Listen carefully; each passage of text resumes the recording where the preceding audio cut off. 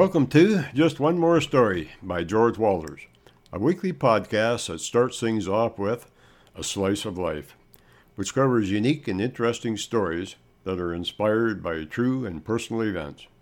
But it doesn't stop there. Following a slice of life, I take one story from my collection of many and share it with you.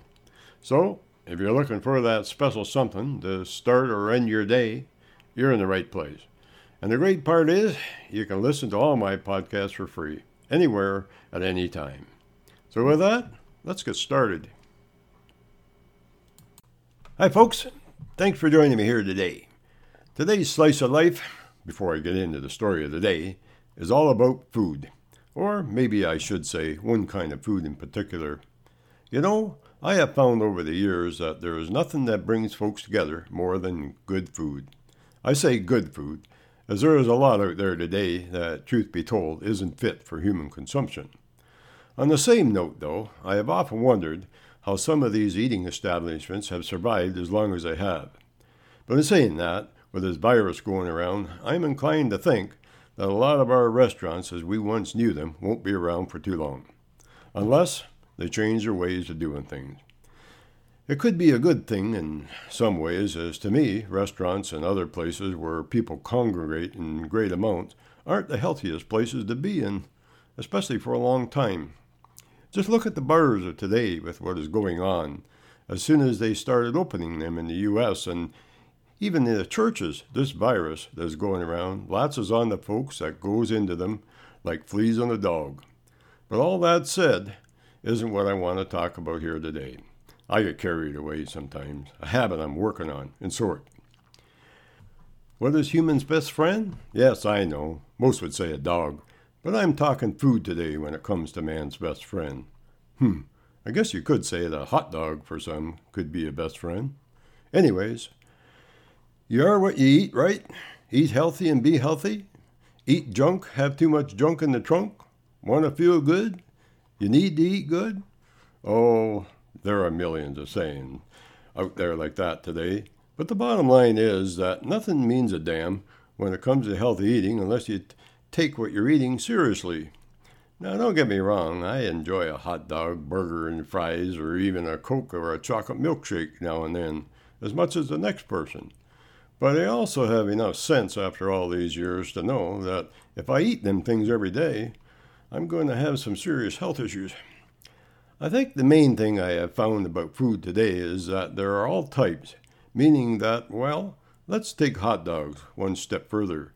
Most of them aren't very good for you, as no one, other than the folks that make them, knows for sure what's inside them.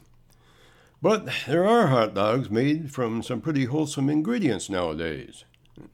What I mean is that some hot dogs are good for you and some aren't. They all have the same name, but different. Which leads me up to the story today. It's about one of my most favorite foods. I hope you enjoy cheese. You know, every once in a while I have to shake my head. For example, I was at the store one time and got talking to a young fellow that worked there. The reason for me talking to the chap was that I couldn't seem to find any good aged cheese. After a bit explaining, he showed me where it was, and I asked him how old it was. Well, he said, I don't rightly know. It should say on the package. After giving a few packages a look, I noticed that I couldn't find one that said how many years it had been aged for. So, that got me to doing a bit of research. Thinking back to when I was a lad, I remember there wasn't a meal that went by that we didn't have some good aged cheese on the table. The reason we always had it on our table was that in our small town we had a German feller that made it. I remember the day he moved into town. Amazingly, most folks that lived in town at the time thought he would be out of business within a week, if not sooner. And more so, they told him so too. After looking around a bit, not really caring about what folks had told him, he set up shop in a small store that came available right beside the feed mill. Not the best spot, Red said, but the rent was a fair price, and just starting up and being new in town, a person has to watch their money. In about a week, the doors were open, and folks were, being the way they were, just had to stop by, if for nothing else, just to see what was happening. Some call it being a bit nosy. It's funny how the people who know the least about you have the most to say. Human nature, I suppose. The thing was that once you entered his store, the smell of the cheese was enough to get a person's mouth to drooling. So, folks started to buy a piece here and there. And that's all it took, as once they tasted a piece, they were hooked and had to keep coming back for more, which, for old Hendrik, the cheesemaker, was a good thing.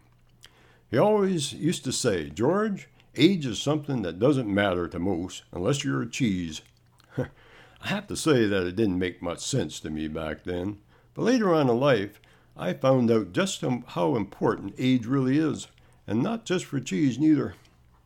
Red's Laura and myself got to know Hendrik real well over the years, and every fall Reg would trade a steer for a year's supply of cheese. Kind of unheard of today. The thing about his cheese was that it was aged for well over 2 years, and some even up to 5 years. We didn't get very much of the 5-year, as it was too expensive. But every once in a while, when he came for supper, he would bring us a nice chunk. For years after that, when guests dropped by our house, out would come the cheese and homemade bread. I also remember that not one piece was ever left on a plate, and I made darn sure of that. Over the years, I have found that good aged cheese can only be made from raw milk. Raw milk, you say. How can that be? As isn't it bad for you? Well, in most respects it can, but back when, raw milk was good for you, and still would be today in some instances if laws wouldn't have been brought in to stop folks from selling it.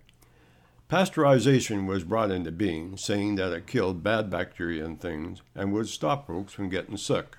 Well, I would have to say yes, it does today, as now with so many people in the world, much more is needed to be done to maintain some degree of safety. So now they pasteurize it.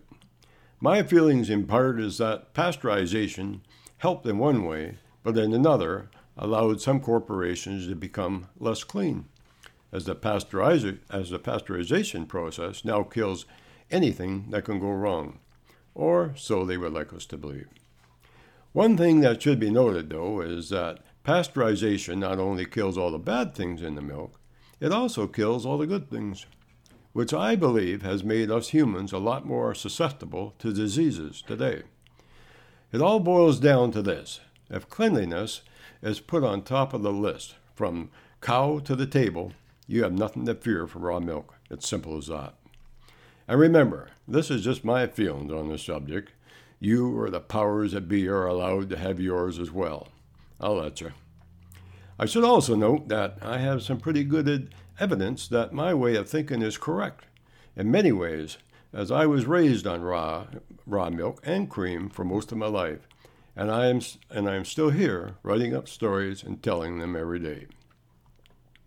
The one good thing is that here in Canada, when it comes to aged cheese, the law here states that cheese can still be made from raw milk if it is aged for over 60 days, as this period of time gives the cheese long enough to develop enough acid to kill any potentially bad bacteria.